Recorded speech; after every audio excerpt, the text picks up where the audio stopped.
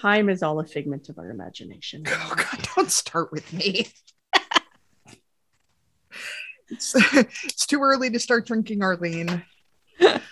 Or maybe it's not, because it's actually an hour later. Yes, it's almost noon somewhere.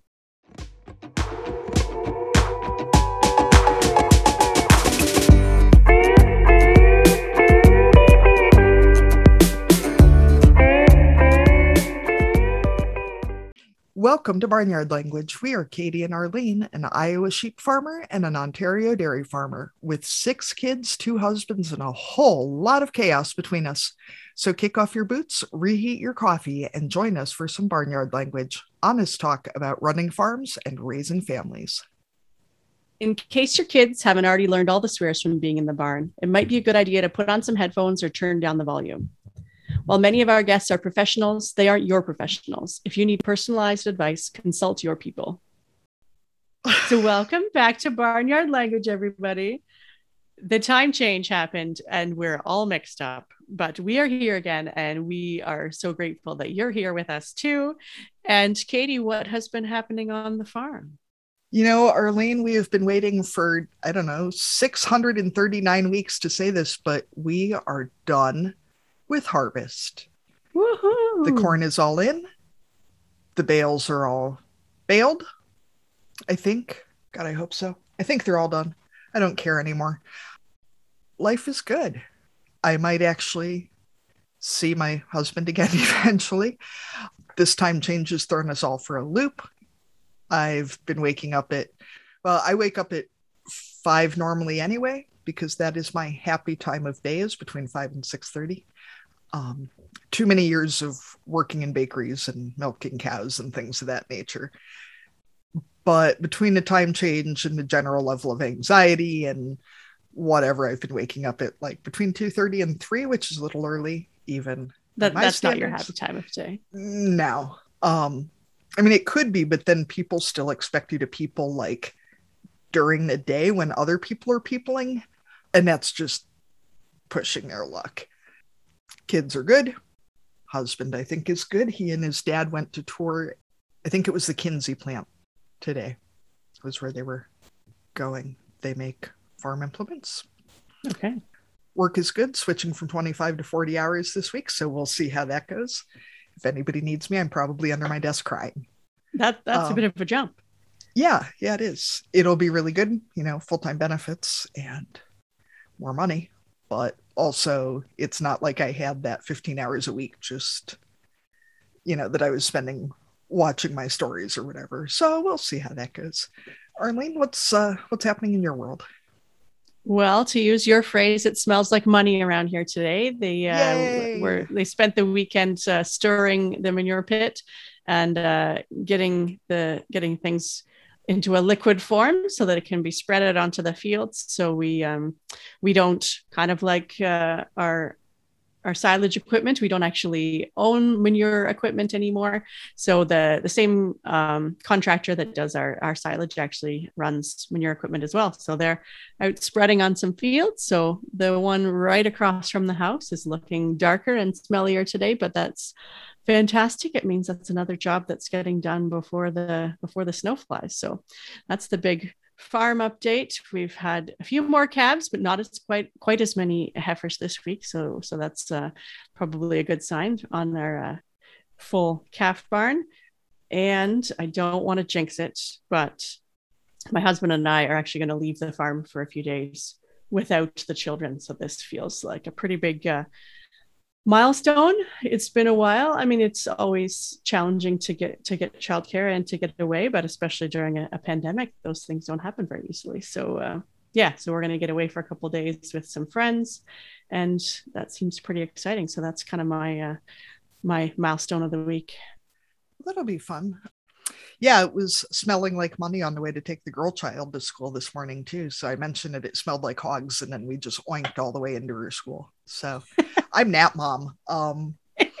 Whatever. I don't care. If you show up to school drop off wearing rainbow Crocs and with parts of your hair still blue, you can do pretty much anything you want. Nobody expects anything different from you, which is kind of Now awesome. That's you or her? Me. Okay.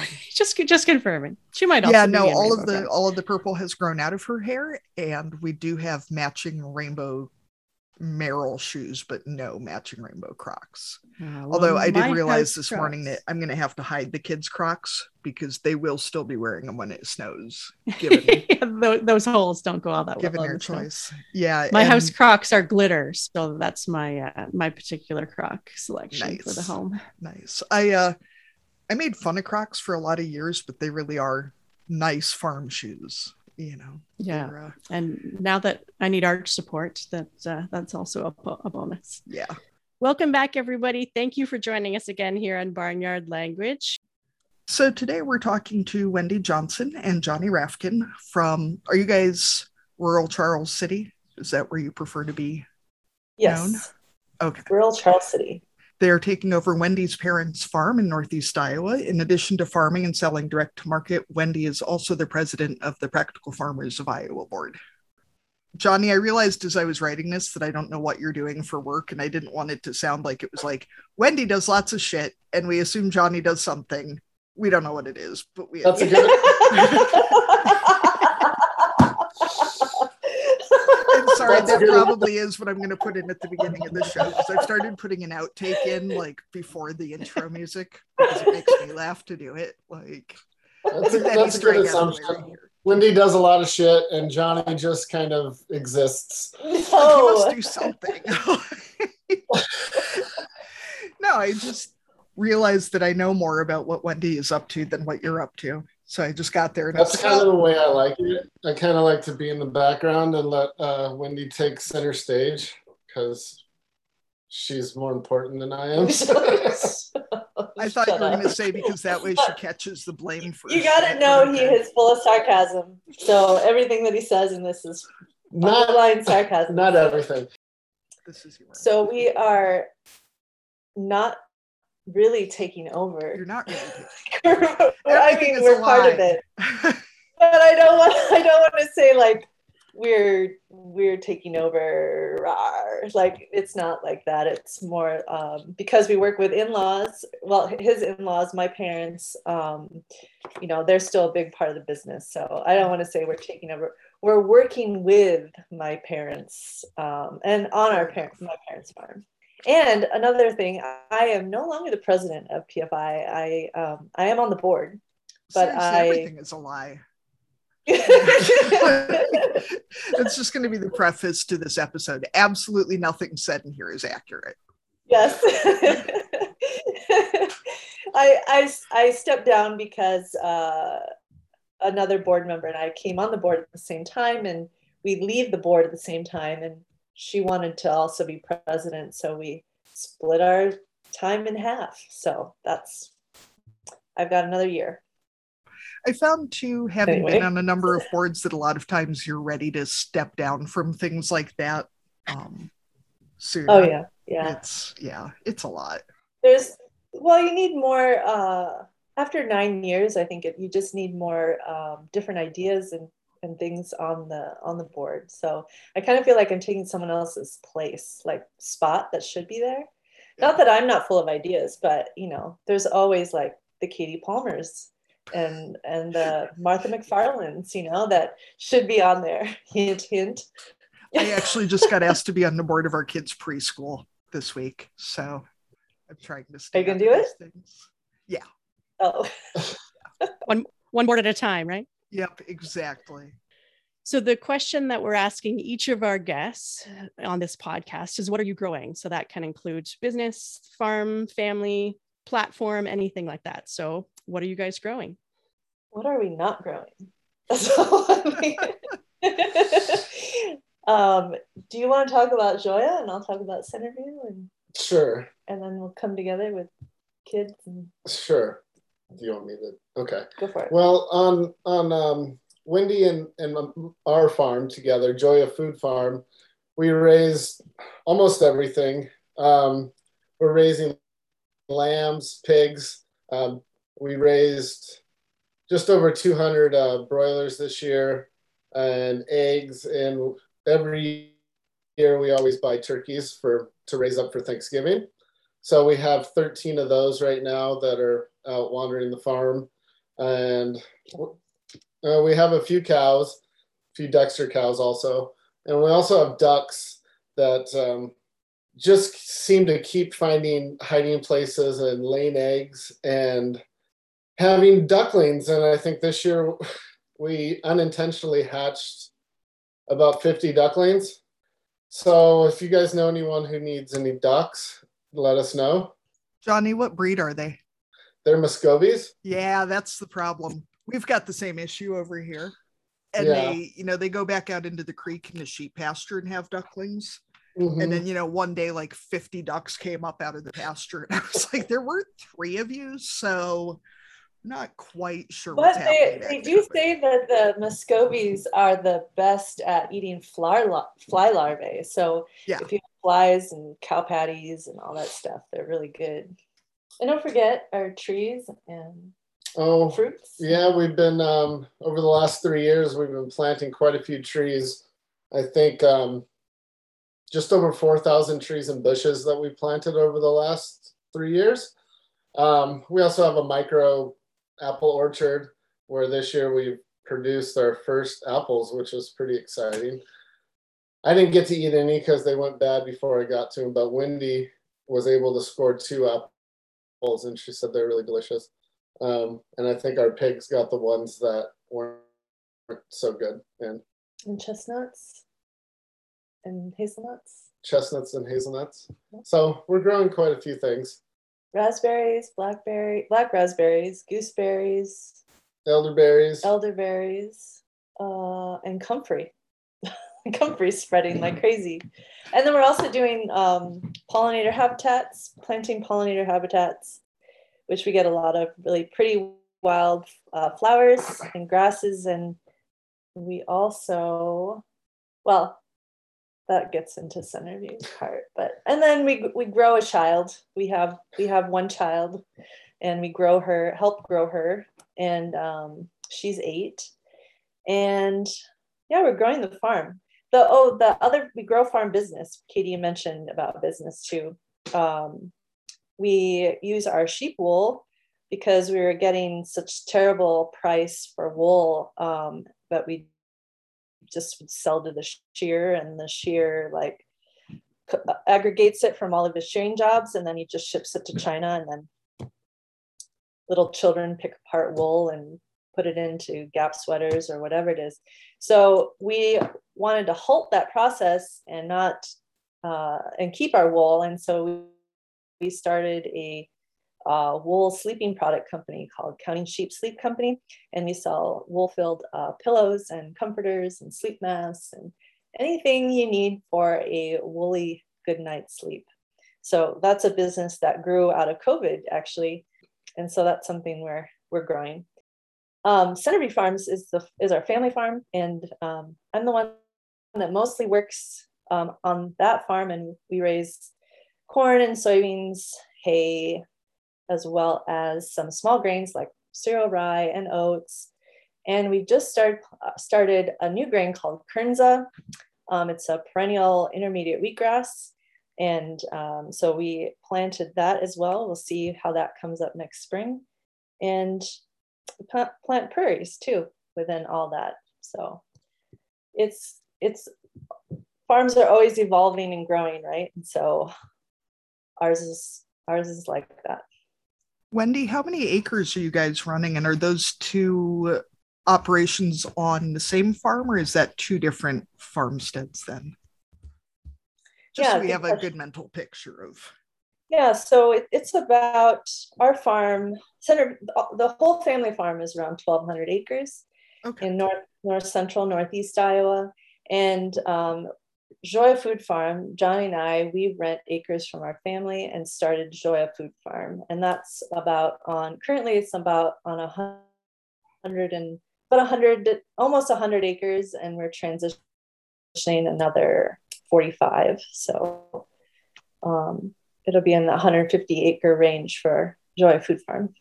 Okay, because Joya is certified organic then, correct? Yes. Okay.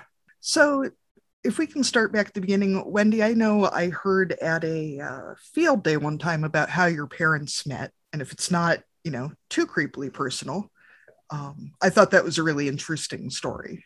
So if you could share some of that with us. And I think it's a great start to the conversation because you kind of you'll get the idea of kind of why I'm a kind of a black sheep, because my mom and my dad are. Yeah. So my dad was, he's 80 now, and so is my mom. And they met in Southeast Asia during the Vietnam War conflict. My dad was working for the International Voluntary Service, which is was a precursor to the Peace Corps, and kind of run by the State Department. And then my mom was a airline stewardess it was a Japanese airline, but it was an airline because she could speak some English that brought officers and soldiers, flew them from Tokyo to Bangkok. And so my mom was on vacation visiting a friend in Vientiane, Laos. And my dad was based in the highlands of northern Laos, helping kind of I guess in today's terms, colonize Laos. So he was teaching the hills people in northern Laos Western agricultural methods for better efficiency and better growth of rice production and things like that. So he did that work there, and he was on leave at the same time. And he was in he was in Vientiane, and he was headed to Bangkok. And so they were both on leave, and there's the Mekong River splits Laos and Thailand. And so my mom was trying to buy a ferry ticket across the Mekong, but they weren't understanding her Lao. And so my dad saw this, I'm sure to him, living up in the hills, alone, saw this beautiful, young woman, exotic looking woman, standing in line, having trouble buying a ticket. And so he introduced himself, and he could speak fluent Lao. So he went up and was the prince in, Shining Armor, the guy who saved the day and helped her buy the ticket. And they got on the ferry. I think it was a ferry. No, I'm sorry, it was a train. And they got onto the train, but she totally blew him off and was like, whatever. So then she went and sat in part of the train that was pretty like upper class. Mm-hmm. And my dad hung back with like the Lao people. I don't know exactly what it was, but they're like classes on the train, mm-hmm. In terms of how much money you make and things like that, depending on how much you paid for your ticket. And my dad was recovering from amoebic dysentery. So in the back of the train, all the Lao people, especially men, would like drink this really strong alcohol. And he didn't want to partake. This is how he tells the story. He didn't want to partake in the drinking of the alcohol. So he thought, oh, I remember this really beautiful young woman that I was talking to, and I helped buy the ticket. I'm going to go try to find her and strike up a conversation. So he walked through the classes of the trains and train cars and went up, and he asked my mom if she wanted to go to the beverage car and share a Coke. So ever since then, I guess they had this romantic few weeks in Bangkok, Thailand. Then my dad went his way and my mom went her way. And 3 months later, my mom had her bags standing on the porch of my dad's tiki hut in northern Laos, and that was it. It's a good one. Yeah. my I don't think they didn't tell my grandparents that they got married, or my dad didn't. So they just, after the fact, they said, hey, I'm bringing, I got married. I'm bringing home a Japanese bride. And we live in my grandparents' house, Johnny and I do. And so I can't imagine, what my dad or my grandparents kind of thought. But it's interesting because my aunt, my dad's oldest sister, she was involved with she lived in Chicago and was part of the Black Panther movement. And she dated a Black Panther, and she brought him here to this farm. because she was involved in the kind of the Chicago riots and things like that during the Democratic Convention, and she wrote a book about it. But I remember her saying that my grandparents made him sleep in the basement, and our basement here is like this old limestone, like raw, wet, damp basement. And he had to sleep down there, and then my aunt had to sleep upstairs on the second floor, and my grandparents slept in between to make sure. I'm sure my grandpa had like one eye open and one eye closed. But my other aunt, she married an Iranian during the Iran-Contra affair, and so Iranians weren't considered. They weren't very popular in the United States at the time. So anyway, she married an Iranian, and he was a really nice guy. I just really liked him. And so we kind of come from a family of outlaws. I don't know. So her dad married a Japanese woman right after, World War II, shortly after. Her aunt was dating a Black Panther after civil rights. And then her other aunt got with an Iranian right after the Iran-Contra. So yeah, I guess they like to buck the system, go against the grain. Yeah. So Johnny's really like the least shocking man you could have come home with, is what you're saying. Pretty much. Yeah, he's just a surfer kid from Southern California that knew nothing about agriculture. So, Wendy, that leads us right into my next question, because, in the process of getting ready for this show, I mean, obviously I know you guys, through different farm programming and that, but, give it a good Google and check it out. And the first article that comes up is this huge Modern Farmer, I think it was, spread. Wendy has a lot of publicity when you Google her, about how you were an LA fashion blogger before you moved back to start the farm with your surfer honey. Is that accurate? Because I feel like there's like a Hallmark movie about this, or there could be. Like, I feel like you guys are really missing an opportunity here. I think Hallmark movies would be too tame for us, our story. But yes, that is true. Though don't envision that I was like some high-powered fashion blogger that worked with the Kardashians and anything like that. That is not at all. I wanted to work in television and film as a wardrobe stylist, and so that's why I moved to Los Angeles in 2000. And then I realized that I was not made for Hollywood people life, but I have this really strong interest in fashion. So I ended up working for a denim company, but I also did fashion blogging on the side. And then I worked my way into some content writing and ad marketing for companies, as well as not as much for fashion as for other things, but I always had this interest in fashion, and I don't know if it's still up, but it's called leeandroger.com, and that was my fashion and lifestyle blog, which when I moved here I had no time for anymore, and I'm so out of the fashion and cool lifestyle ways, so I kind of disconnected from that world. But one day maybe I'll get back into it. See, I figured that maybe this would at least give us some credibility with Arlene's teenage daughter, who thinks that we're desperately uncool, which is true. I mean, we're pretty uncool. True story. So how did you and Johnny meet, and did you have to drag him back to Charles City, or did he come willingly? So do you I hope nobody else from Charles City hears this, because they're going to think we're being mean. Okay. Do you want my version or Johnny's version? I kind of want to hear both. I don't know. I want to see how different they are, because that seems a little. Go ahead, babe. Is the bus running? Because I feel like I'm going to get thrown under it here pretty soon. Go ahead.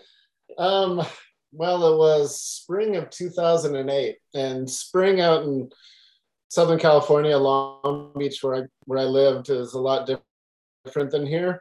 Mm-hmm. It's probably in the mid 80s, and it's pool weather and shorts and flip-flops. And anyways, my cousin that was my roommate at the time, he was partial my roommate, and he partially lived with his girlfriend at an apartment complex, which had a community pool where everybody shared. And anyways, I went over there. I was the first one there. We're just hanging out. We're like, oh, let's go to the pool and go swim and see if there are any girls over there. Because I was single. I'd been single for a few years. So we went to the pool and we had some beers and we go swim for a little bit, and we saw one girl laying at the pool, and we tried to sit next to her and talk to her, and pretty much she just turned around and didn't look back at us. So we kept swimming a little bit, and then we went back and saw this other really pretty girl laying down, and she was facing one direction, where wherever we sat, she had to look directly at us. And that happened to be Wendy. And so when we sat down, we cracked open a few beers, and she heard those beers open, and her head lifted up. And she's not really a drinker, but she saw this really attractive guy, which was me. And she asked if she could have one of the beers. And I said, because I was forced to see you. You were supposed to look at me. I think she just needed something to drink anyways. But we happened to have an extra beer, and I said, of course, you could have a beer. It was like the Coke for her parents, you know. We shared a beer, they shared a Coke. And we got to chatting, and we were having a barbecue later with a bunch of people coming over. So we were talking, and I invited her to the barbecue, and she said, yeah, I'd love to come. Let me go back a second. She was only at this apartment complex because she was pet sitting for a friend of hers. So it just happened to be completely by chance that she was there. She didn't live at this complex, or she said, you want to come with me and take the dog for a walk? And I said, sure.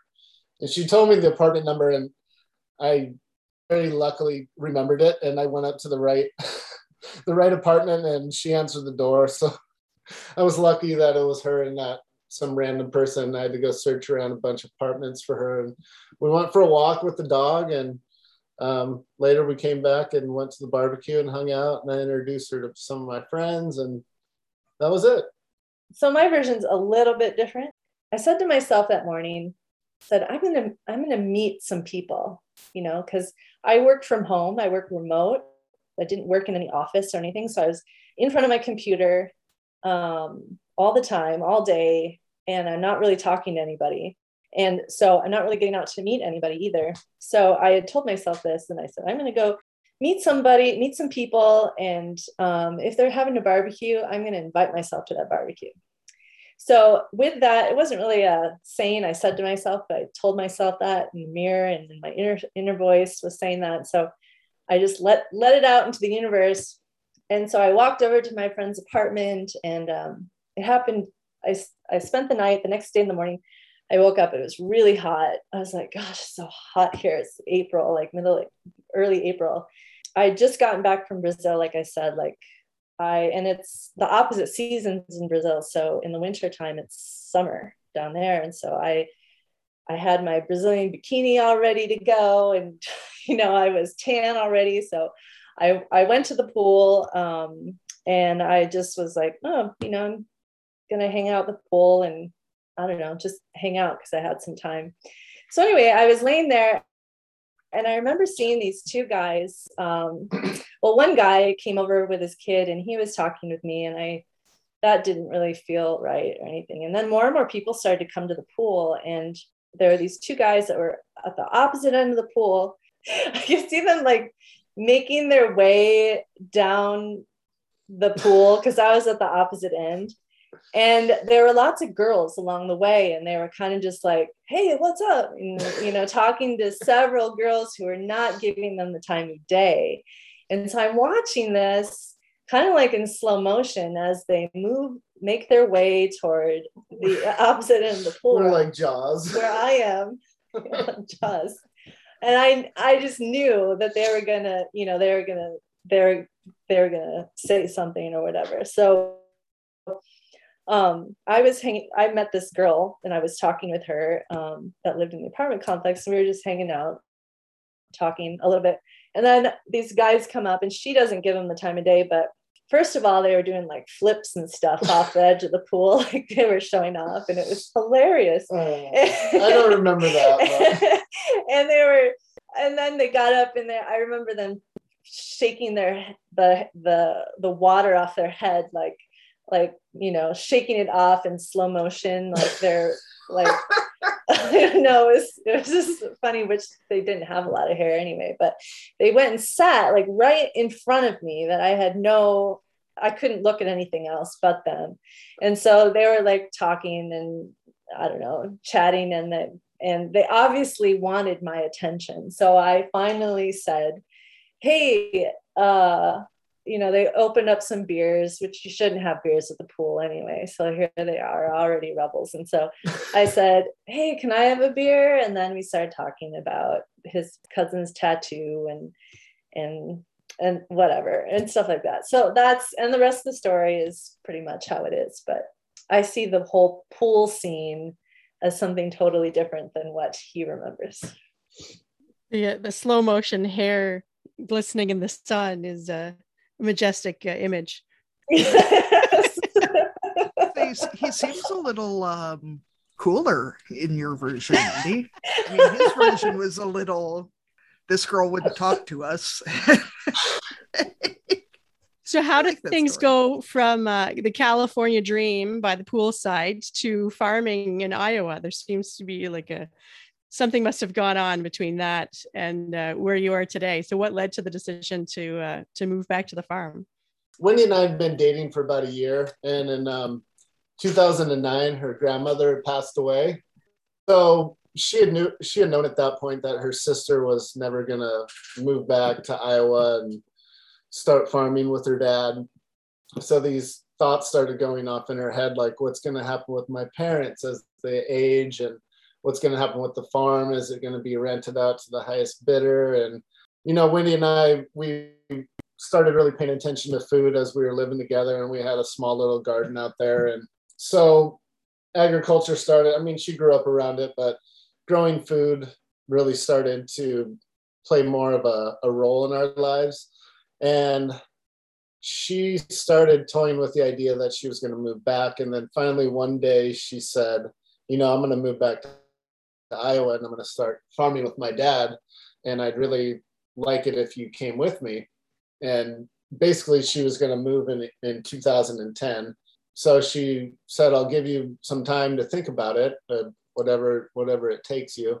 And you know, I'd really like you to come. And you know, a year. Yeah, you said I'll give you a year, but you can decide. Yeah. So she gave me a year to think about it, and I said, okay, well, this is a big decision I have to make. All my friends and family are out in Southern California, and it's all I've ever known, and it's what I lived. And I had a really, really fun and good job that I really loved. I worked at a bar out there that paid health benefits and had profit sharing, and we made really good money out there. And I just had kind of a nice, easygoing, really chill lifestyle. I worked 4 days, sometimes 5. I got to go to the beach when I wanted. It was a nice, mellow, relaxing life that I look back on so long ago. But anyways, I was very undecided up until even after the fact I said I was moving. I was still undecided because I knew I could pretty much back out at any time. But her dad was trying to recruit me. He was sending me articles about things that Charles City was doing that seemed fun and cool to him. To him, you know, that he thought might intrigue me, but it wasn't, you know, I'm landlocked now. I've never had the lack of ocean is a little bit of a effect. It's a very big transition for somebody that's grown up around on the coast their whole life, and to not be near it, you feel almost claustrophobic when you get to it, and you know you're alone. So eventually we decided that we were going to make the transition, and I started having some going away parties and stuff out there, and that's when it really started to hit home that I was leaving. And we had a semi truck come over and pick up all our big stuff and bring it here to Iowa. And Wendy and I loaded up her then Toyota Corolla with 2 cats and our dog. 3 cats. Oh, we had 3 cats and a dog that was just packed. I mean, the only thing left was the front 2 seats. And we started our almost cross country trip to Utah, to Colorado. We had 1 stay in Omaha, Nebraska, and then we ended up here. And that was our journey 11 years ago. And my goodness, what a eye-opening experience that was for me, from going to bartending to being around hundreds of people a day to I'm a very social guy. I like to talk to people and be around a lot of people. And then a month after I moved here, I was sitting in a tractor by myself for 8 to 10 hours a day, hauling corn back and forth, this repetitive job that wasn't very exciting after a little while. And depression started setting in pretty heavily. And then the winter came, and then more depression came with that.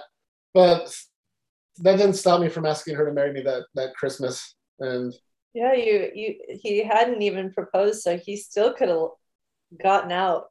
He still could have left. So it's still kind of a mystery to me how he ended up proposing, and then, because that's a big step. That means you're going to move.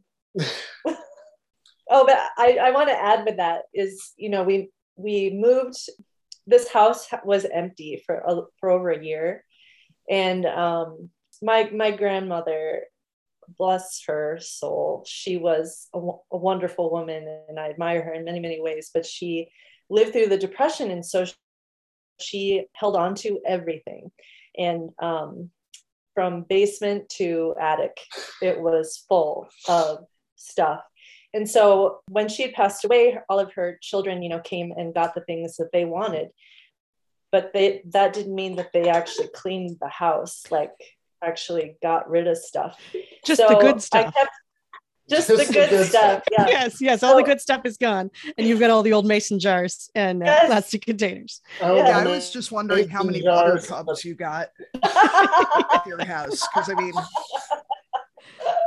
there were so many mason jars in our basement that who knows how they might have been there since the Great Depression, because they look like science experiments gone wrong. Holy stuff. So some were full and some were empty. The stuff, it was the stuff I had to drag out of that basement. It was, I don't know. It was like I was in a TV show, freak show or something, that something might have been alive in there. Something might have been edible. But everything looked like it would kill you. Yeah.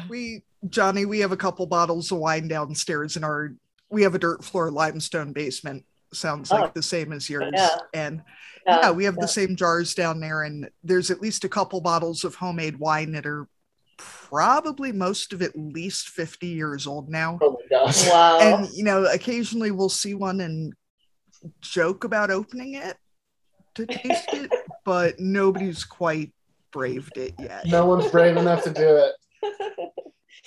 Yeah, so this house and the chicken coop was full of newspapers and books and jars, and my grandmother collected water bottles, and so there were just jugs and jugs and jugs of water in the basement too. And so when we moved here, I asked my dad like 100 times, did you guys clean out the house? Is it livable? Like, can we actually sleep in it? And he's like, oh yeah, it's great. It's cleaned out. Everything's gone.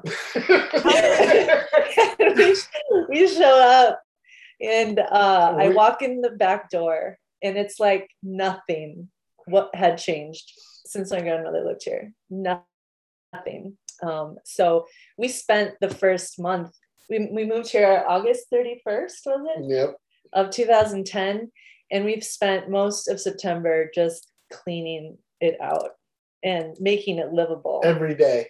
Yeah, going back and forth to the dump. This whole house was carpeted from the ceiling wall. From the bathroom to the kitchen, everything had carpet on it, whether it was shag or flat carpet. Some of it was better than others, but I've never seen carpet in a kitchen or a bathroom in my life, which was very surprising to me and very disgusting at the same time. We peeled it up and there's these beautiful hardwood floors underneath, and it's like, why cover up these hardwood floors with gross carpet? But yeah, that first month was just a lot of work, and we had some help that was here. Wendy taught English as a second language before we moved out here, and we had a couple Korean, a couple that was from Korea, and then a Japanese guy, and then we had 2 more of our students showed up, flew out here, and we had 5 foreign exchange students here with us in this house. So they were a big help. Month and a half. Yeah, for just over a month. Yeah, because they were here during harvest. Yeah. They were cooking lunch for us stuff. They cooked Korean food for us at lunch. It was awesome. I just don't know that, you said your dad lived in the Laotian jungle for how long? I don't know that that's like the best qualification for how livable a house is. Yeah. I feel like your standards might be a little different, after that. It's crazy. And our bathroom was carpeted when we moved into the farmhouse too. Oh yeah. So I feel like you kind of started to answer this question already, but so what were some of the other unexpected parts of the transition back to the farm or small town or working with family, that kind of thing? Oh, so this is one story that I really like to tell. So, when you live independently, you're a 30-something living independently in a big city, you go to your yoga class, go out jogging or swimming, or you go to work, get your coffee, you have like a routine, right? And so my routine that I had was I go for a run in the morning and I'd offset that with yoga at home. And then I'd get ready for work and I'd, go out. Johnny would, at that time, we didn't have much for animals. So we were just like learning basically how to farm, kind of. And so, well, not kind of, really, we were both learning how to farm. So my, when someone learns that you are a new farmer, or like you're the next generation that has come back to help your parents with the farm, suddenly seed dealers start showing up at your door. And so I was doing my morning yoga at like 7 in the morning. And I try to be done with that by 8, so, but I was doing my normal yoga routine. And so I was in my yoga clothes, and I get a knock at the back door, and I open it up, and these 2 farmer clad looking people walk in the back door. They just walk in, they don't, just walk in the door. Yeah, we learned that you're back here farming with Erwin, and we want to show you what we got available for seed. And I stood there, and they were looking at me like, did you just get out of bed? Or like, you're in an outfit that we don't recognize around here. And that was kind of like my first like wake up call that I'm not in California anymore. Like this is a whole nother realm of a lifestyle that I am not used to yet. I got to figure that out. So, and they were there at like 7:30 in the morning and talking about seed sales. And I look back on that and I sort of feel stupid, but I don't know, it's the culture. It's the culture around here. And so when people talk about assimilation, I really had to re-assimilate, I guess, because I don't remember that growing up because I wasn't involved in the farm business as a kid. And so I had to reacclimate too. I think I've re-assimilated, but I don't know about Johnny if he has. He's still his California self. Yeah. I grew up where I grew up my whole life. So Iowa nice is definitely a thing out here. Everybody is really friendly and wants to show how cordial and everything they are. And Katie, I know you're definitely a sweetheart, but I know that you're very upfront and forward from what I know about you. I'm going to assume that's a compliment, but okay. It is a compliment. And I love that about you. And I have a lot of that in me as well. And it took me a long time to not be so open with talking with people because I would let too many things out to people, and people around here can be everybody's up in your own business, all your neighbors need to know everything about everything. And so adjusting to that and not opening my mouth too much was definitely a big adjustment. But also, I was talking about the Iowa Nice thing. Everybody is very friendly and nice to your face, but there's a lot of talking that could go on behind your back, which I'd rather people say it to you and not find out from somebody else. But it is what it is. So that's Iowa. But Iowa also, one of the greatest things I really love about people out here, at least the people that I've met, is that people will help you out at the drop of a hat.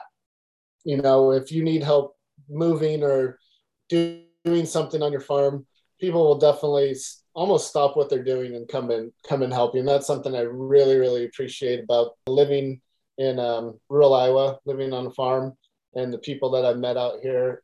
It's a very, very good quality. I was just telling Wendy about this the other day. Some of my best friends won't even help you when you need something to do. And those are the people I love the most. So that's a big adjustment. Yeah, I mean, they might have a good gossip about you on the way home, but right. They'll help you first, usually. Right.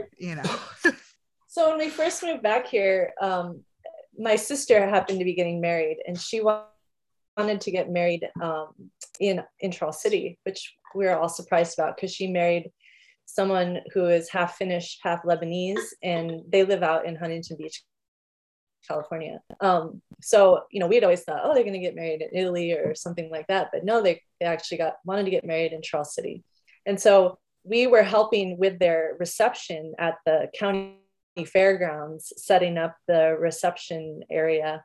And little did I know, so there were 300 some people invited to that reception, and they were all community members, people from our childhood and neighbors. And I mean, just a lot of people we haven't seen in a really, really, really long time.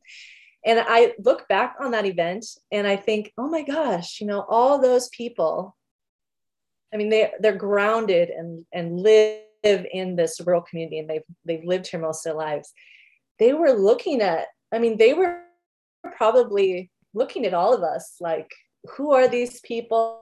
Or, what are they going to do and become? And, I'm sure I came off as pretty aloof, and kind of distant because I hadn't lived here for so long. It'd been almost 20 years since I actually lived in Charles City.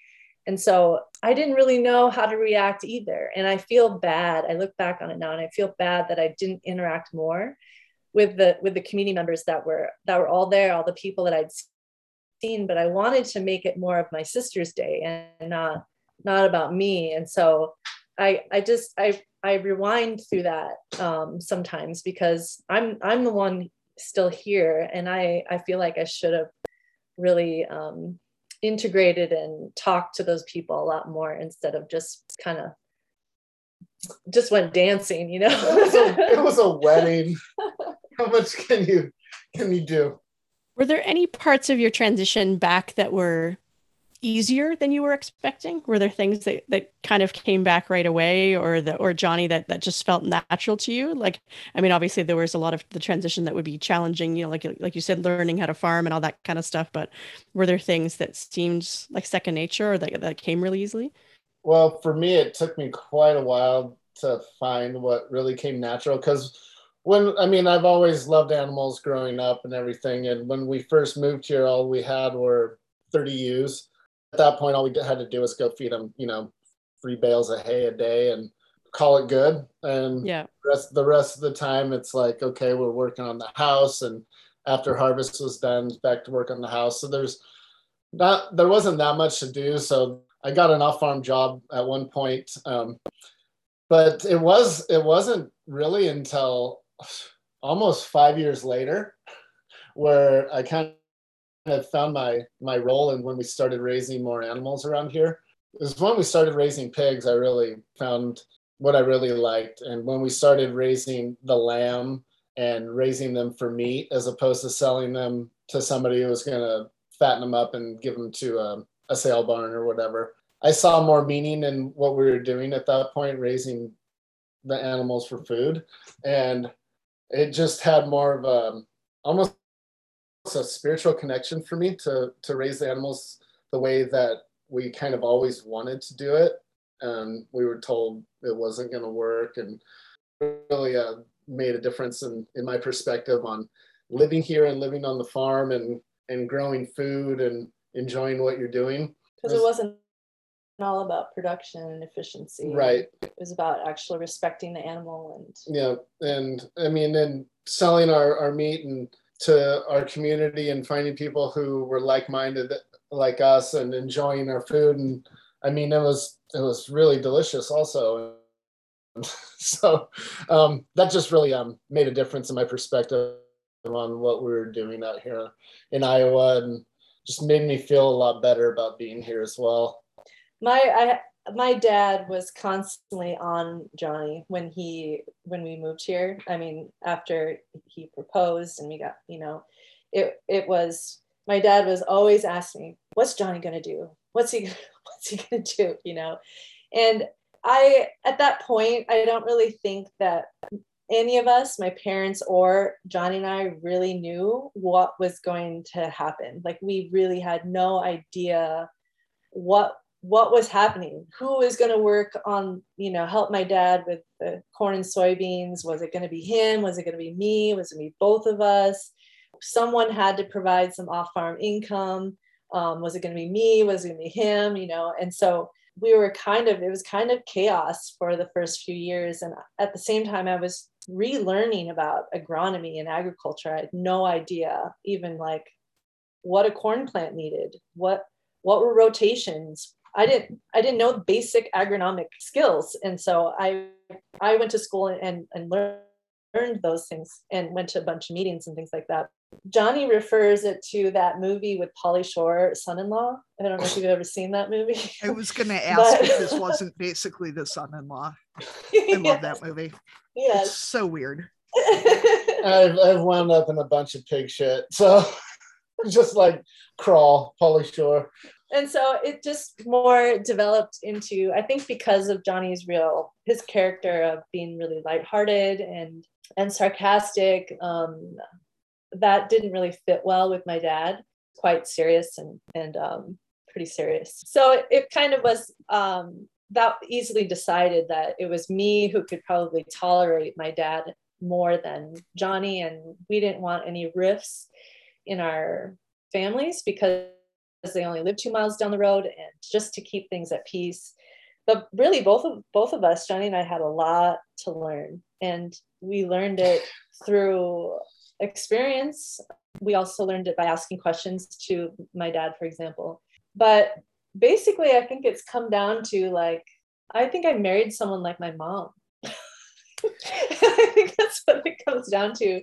My mom is a real lighthearted, funny lady. Nurturer. She's a nurturer, and Johnny is exactly the same way. And she's exotic. I guess I married someone exotic. I'm not exotic. I'm very not exotic. You are by Charles City standards. Yes, you are by Charles City rules. Yeah. And so that I've basically come to that conclusion that's what happened. That's what went down. But yeah, it was a lot to learn.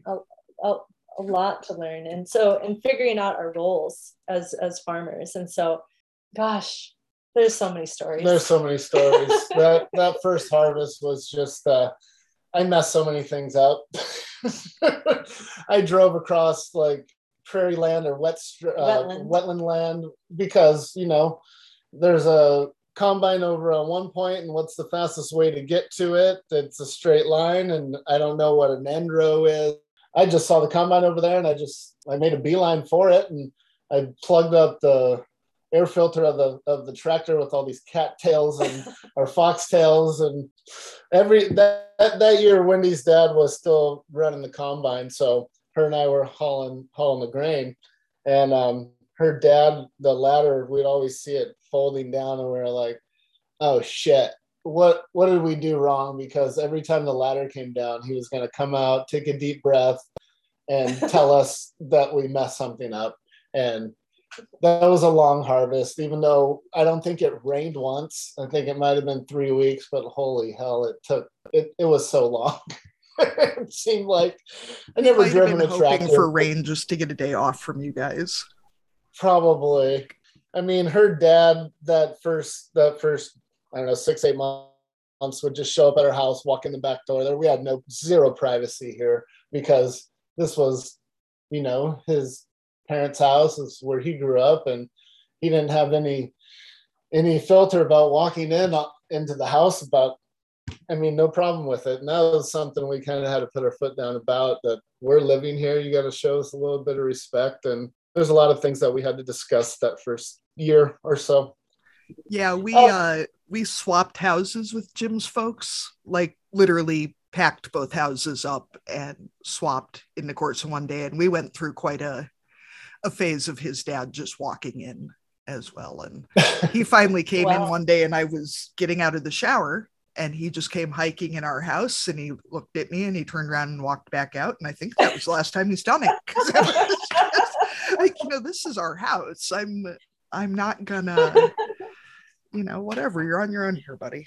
Oh, I have a story kind of like that, Katie, but it's nothing to do with an in-law. But we used to have neighbors that the girls would drive over and deliver us Christmas cookies every year. One year, my dog was barking, and Vivian our daughter was just a little girl. She was upstairs sleeping. Wendy was gone, and I come out of the bathroom, and I hadn't gotten in the shower yet, but I was just ready to. And like, what's he barking at? He's going to wake up Vivian. I go to the front door, and there's a little slice of glass by the front door, and there's the girls delivering cookies. And that's the last time we got cookies as well. Yeah, we have a neighbor, and the two families have lived next to each other for, I don't know, 5 generations, 6 generations, something. And he's an avid coon hunter. He's an older guy now, and there's a big picture window in our dining room. And I came out of the bathroom because there's only one bathroom in our house, and, had a towel, thankfully, but our entire yard was full of coon hunters, and the lights were on in the house, and it was dark outside. And, I know they all got quite an eyeful, and I told Jim about it, and he goes, well, he's got 5 daughters. I'm sure he's seen it. But that's not the point, Jim. He didn't need to see mine.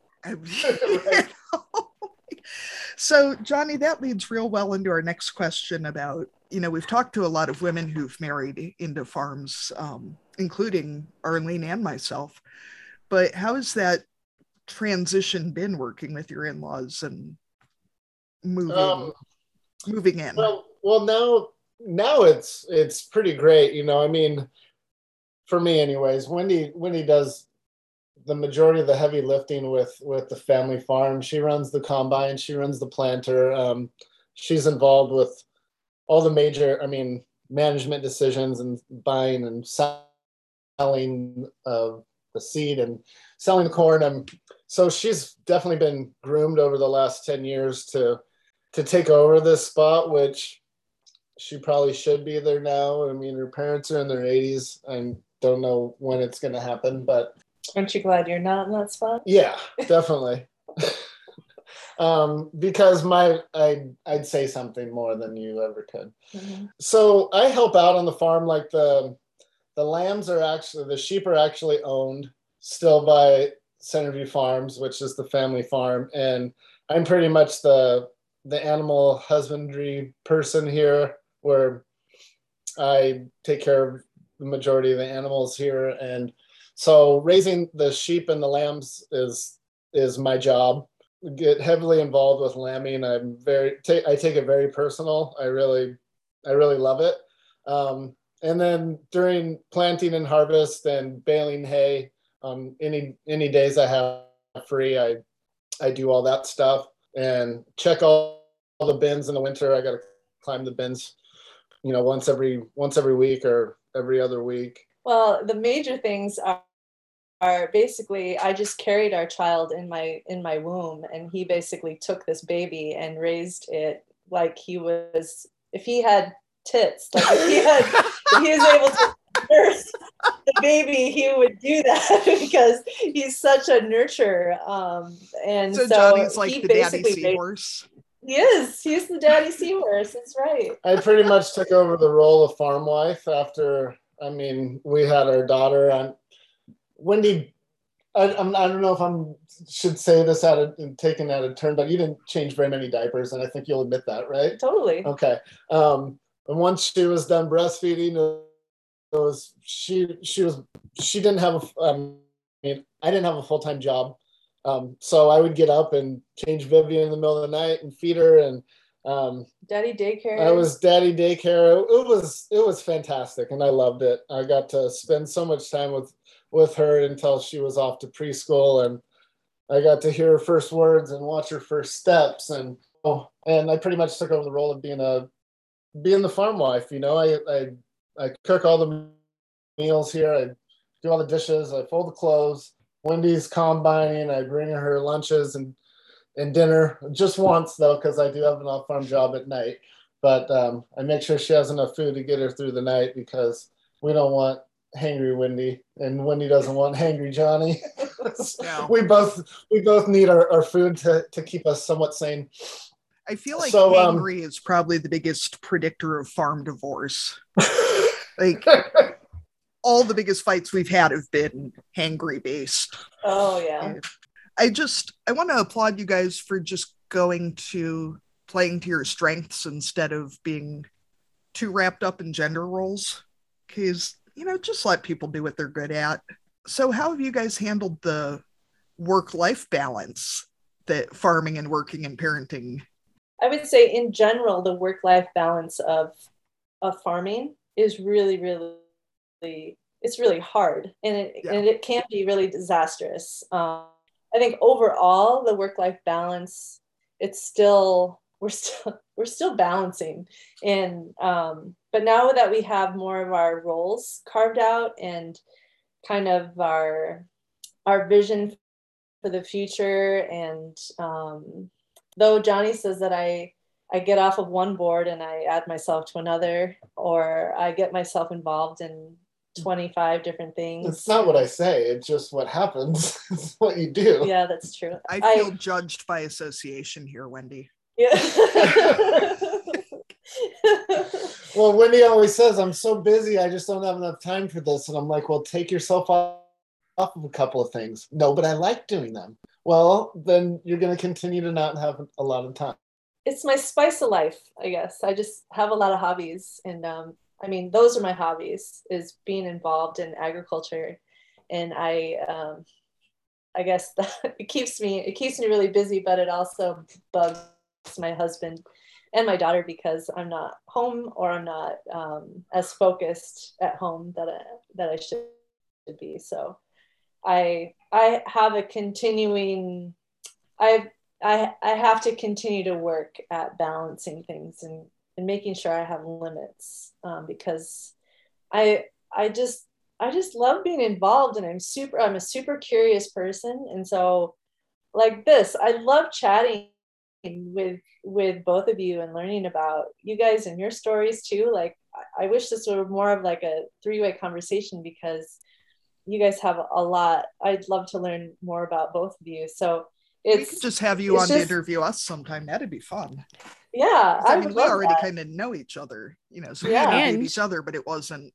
And you can join the Barnyard Language group and then chat over there. Yes. Yeah. What is the vision that you have for your business going forward, kind of short term and long term? What do you foresee happening on the farm and with the business going forward? So that's really always evolving. And what we're learning is we are moving with more of our strengths. So like one thing we've done is we were really into chickens for a while, and we realized that that's probably our weakest point, our weakest enterprise. And so both financially and just like our own patience. And so we've basically removed that as a major enterprise in our farming. What were you going to say? Egg layers. Yeah, egg layers. We were up to like 600 broilers a year, I think, at one time. But we had 300 egg layers at one point too. Yeah, and washing eggs and all that. So we removed some things to kind of expand on other things. And so we've grown our sheep flock, and we're continuing to grow that flock. And our buyer of our sheep, we do some direct market selling of lamb, but it's not the majority of it. And we see lamb and sheep as a major regenerator of land. And integrating them into the crop rotations and integrating them onto the land is probably one of the best things that we could do for our soil health and for climate change. And so we are expanding our flock, and the buyer of our sheep has challenged us to think about what would it take us to have a flock of 1,000 ewes. Like what would that look like, and what would it take? And to come back to them and say, okay, this is how much it would take. And I love that open dialogue, and I wish more businesses trusted farmers and trusted the people growing their food, that they know what's best.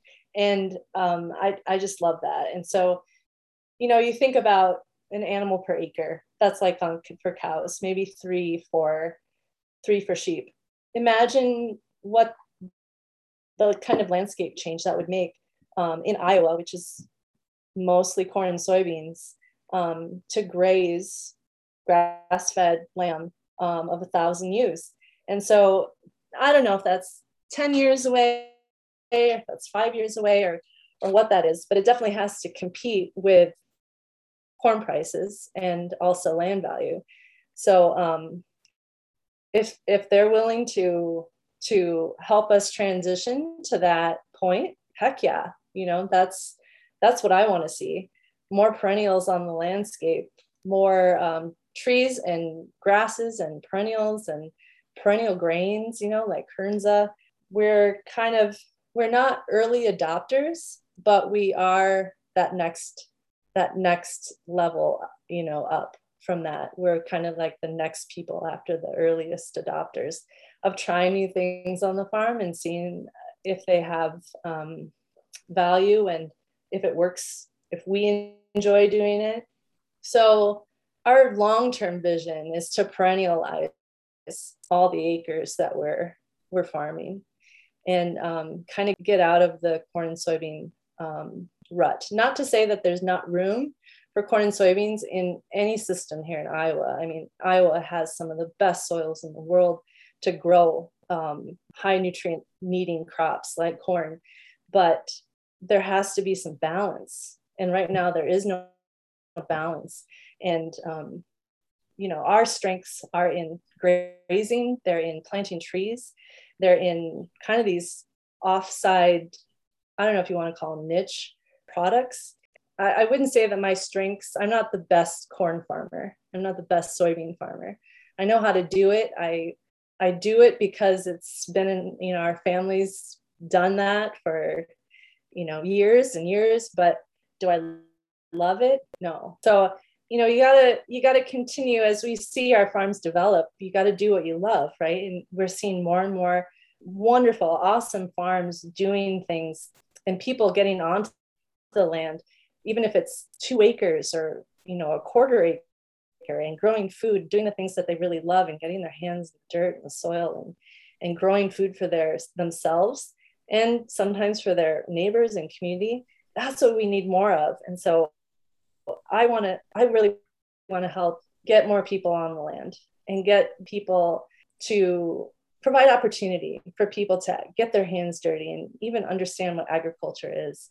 With Johnny's wonderful personable characteristics, he's the extrovert out of both of us. I'm more introverted, and so I can be extroverted when I want to, but it takes a lot of energy, and he's just a natural extrovert and able to talk to anybody. And so having that personality and getting people onto the farm and making it fun and getting more kids on the farm to see what agriculture is about, like a regenerative Wendy, I think your future plan speaks so much to the importance of both fostering creativity in farmers, of what might be possible, and the importance of giving farmers the education and the resources to know what's reasonable and possible.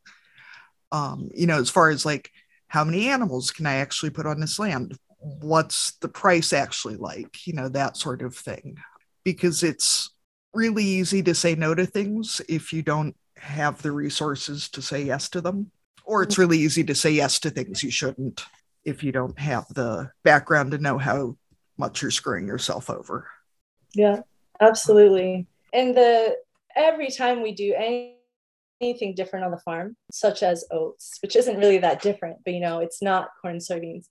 Mm-hmm. You have to compare it to what the opportunity cost of corn. And I just wondered to myself, when is that going to stop? Like, when can I stop comparing this enterprise budget to an enterprise budget of corn? And I'd really like to see that in our future, that king corn is not going to be always king corn. Like, if it weren't so highly subsidized, would we really be, or if we didn't have the ethanol industry, would we really be in the place we are? Yeah, it's a time, I think, with climate change too, it's a time for farmers to get creative. It's going to be those that don't adapt to that are going to have the most problems. Well, it's certainly more fun to be more diversified, I think. Except it comes back to that work-life balance again. Well, yeah. Yeah. You only have so many enterprises and so many people and so many hands. Yeah, I think it is really important too to give yourself permission to quit enterprises that you're just not suited to. If it's not working for you, don't do it. Unless it's something that your farm really depends on for income, I guess maybe then you shouldn't just stop. Well, like the land that we steward, we could have 10 families work on this farm, work and live on this farm. And they could supply food for robust local and regional food economies. Like, that's the end goal, right? And if we're not headed toward that, if we're not moving toward in that direction, then what are we doing? We're just kind of playing the same game as everybody else. And those things are really important to us. And getting better food into the school systems and into institutions like nursing homes and hospitals, and we've just become so far from our food, even in rural Iowa, where most of our food is imported. And I don't mean to get too like political or get into the weeds about where our food comes from, but you guys are foodies too, and you grow food and you grow families, and you have families that go to school and they eat school lunches. And so I think it's interesting too how the pandemic has highlighted those local food systems in a way that all the local talk before didn't really bring out. I mean, like it took just a few days or a few weeks of some food shortages for people to really realize, okay, if the food's not coming from my town or my province or my state or even from my country, then these blips, these transportation issues, these, the pandemic, whatever, all the different blocks that kind of work together to make food just magically appear in our grocery stores. It doesn't take that much for those systems to fall apart. And I think it really did show people that it is important to have domestic food production and local food production, and that it's not just trendy, that it's important both to our economies and, to our society as a whole, that we produce the food that we eat. Absolutely. You hit the nail on the head there, Arlene. Resiliency is what we need more than anything. We are not resilient right now, and COVID showed us that. Arlene, I really want to get Wendy and Natasha on at the same time. That would be a fiery episode. Yes, that'd be good. Wendy, I don't know if you heard our interview with Natasha Nichols from the We Sow We Grow project in Chicago. No, I haven't. Episode 3? Yeah, she has some thoughts. I'll tell you what. She was a lot of fun to talk to. They're an urban farm in the West Pullman neighborhood in Chicago. Oh, awesome. I'll take a listen to that. Yeah, like how do we invite people that are from urban areas to move their families and lives to rural Iowa, Yeah. And that's a question that I am working on, is how to make this place an inviting place for people who maybe want to get out of the city and want to grow their own food, be a part of maybe a collaborative farm, or, some sort of collaboration where we're working with other families that have their own autonomy and their own like farm label and own farm, but it's on the farm the land that we all steward together, and we help each other. There's all these different, ideas of things that we can get more people to start farming on this land. I was just talking with someone this morning, and they asked me, well, if it wasn't corn and soybeans, what would you grow? What would you have here? If you had all this expansion of land, like 1,000 acres, right? If you didn't have corn and soybeans, what would it be? And I couldn't believe, people, that they can't think outside the box like that. Yeah. Like, yes, that's what we see out our windows every single day, but there's so much more that can be grown here. So much more. And even if it's lettuce in if it's not a high tunnel or a greenhouse, it can be heated, which is really expensive, obviously, during the winter. But I'm seeing these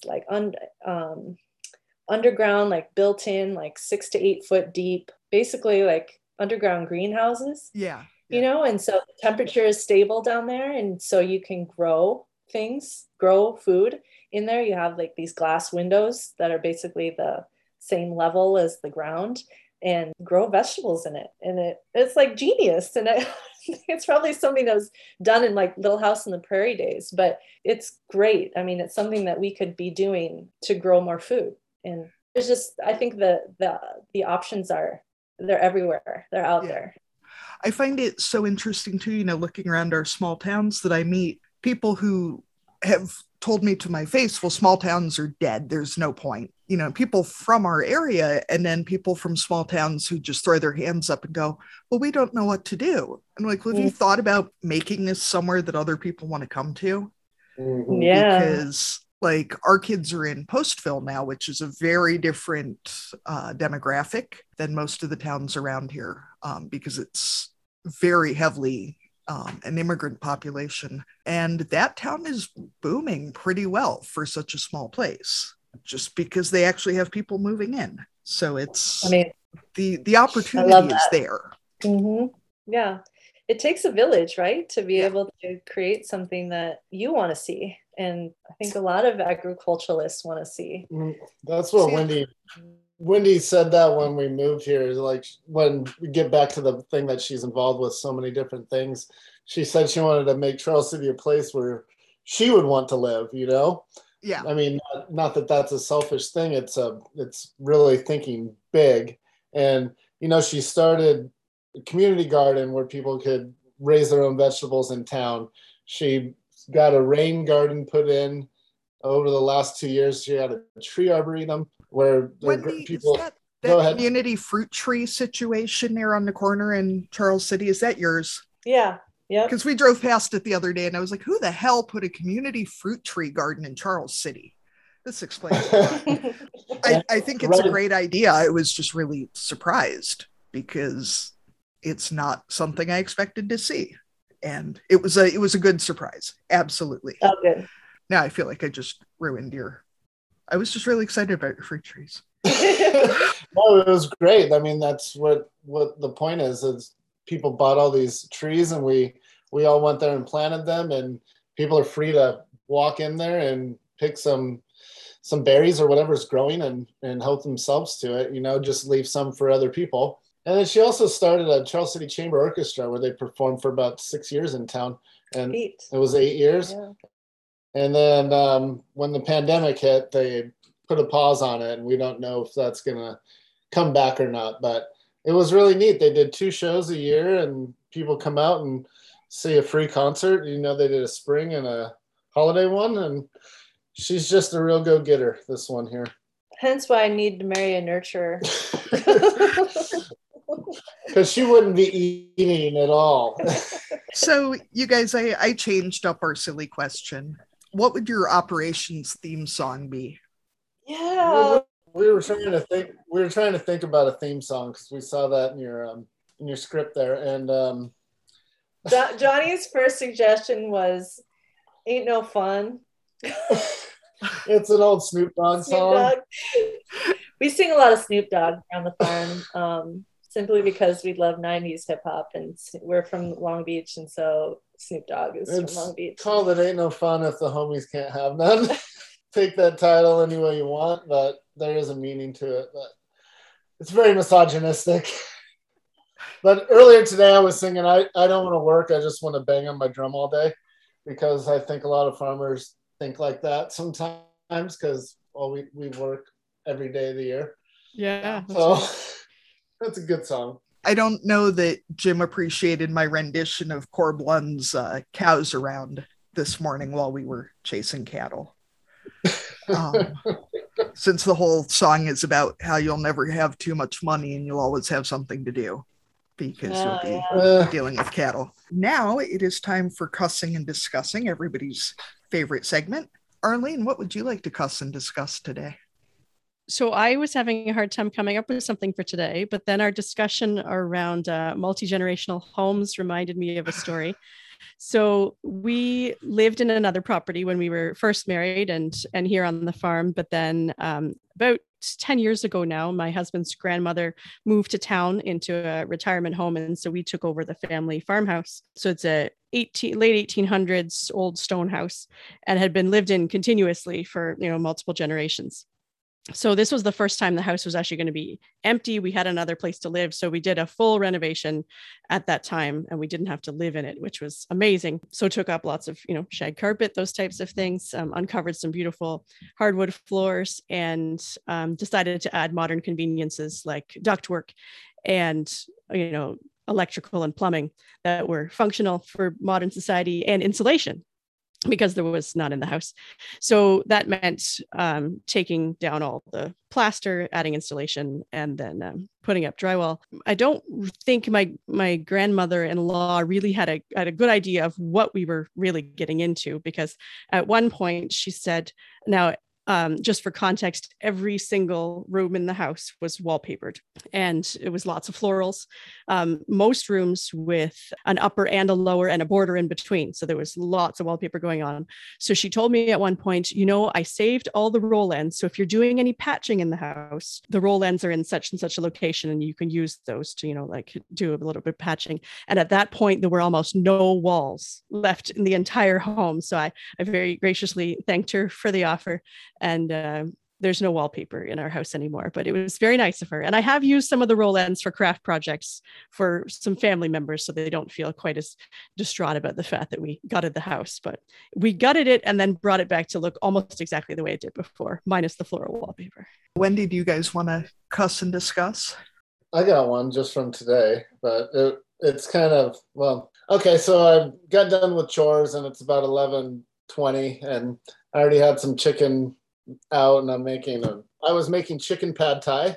So everything's going smoothly and it was a good morning.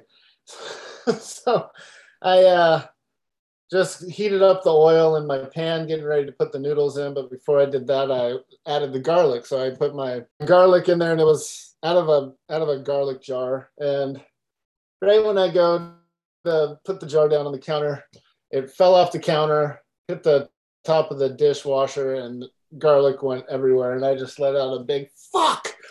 And so Vivian was upstairs, but she probably heard me anyways. But so I get that cleaned up, and then I go to pour soy sauce to refill my soy sauce jar. I spilled some of that. And all of a sudden, I just started having all these little mistakes going on. I started making a big mess, and I'm like, so is this the rest of my day here? But it shipped up really, really quickly. But I had like five or six little fuck ups real quick. And yeah, I mean, it's just one thing after another. They start to snowball until you pull yourself out of that hole that hill you're going down. And I think he was nervous for this podcast, so he was constantly thinking about it. You think so? Not where he should have been. I'm just joking. Just manifesting a tremendous mess. Yeah. Now the house smells of garlic. I'm a very messy cook, but the food's always tasting good. So that's the important part.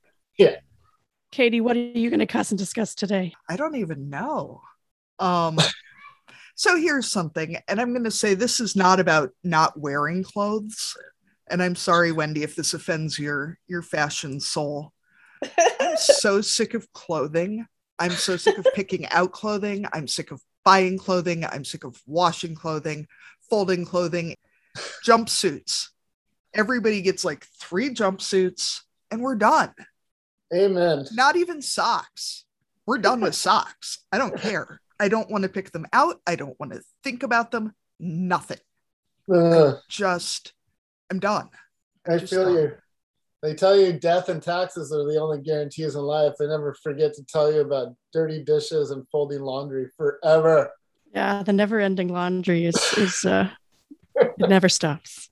And one other thing, while we're talking about modern conveniences, we had somebody over last weekend who brought a preteen with them.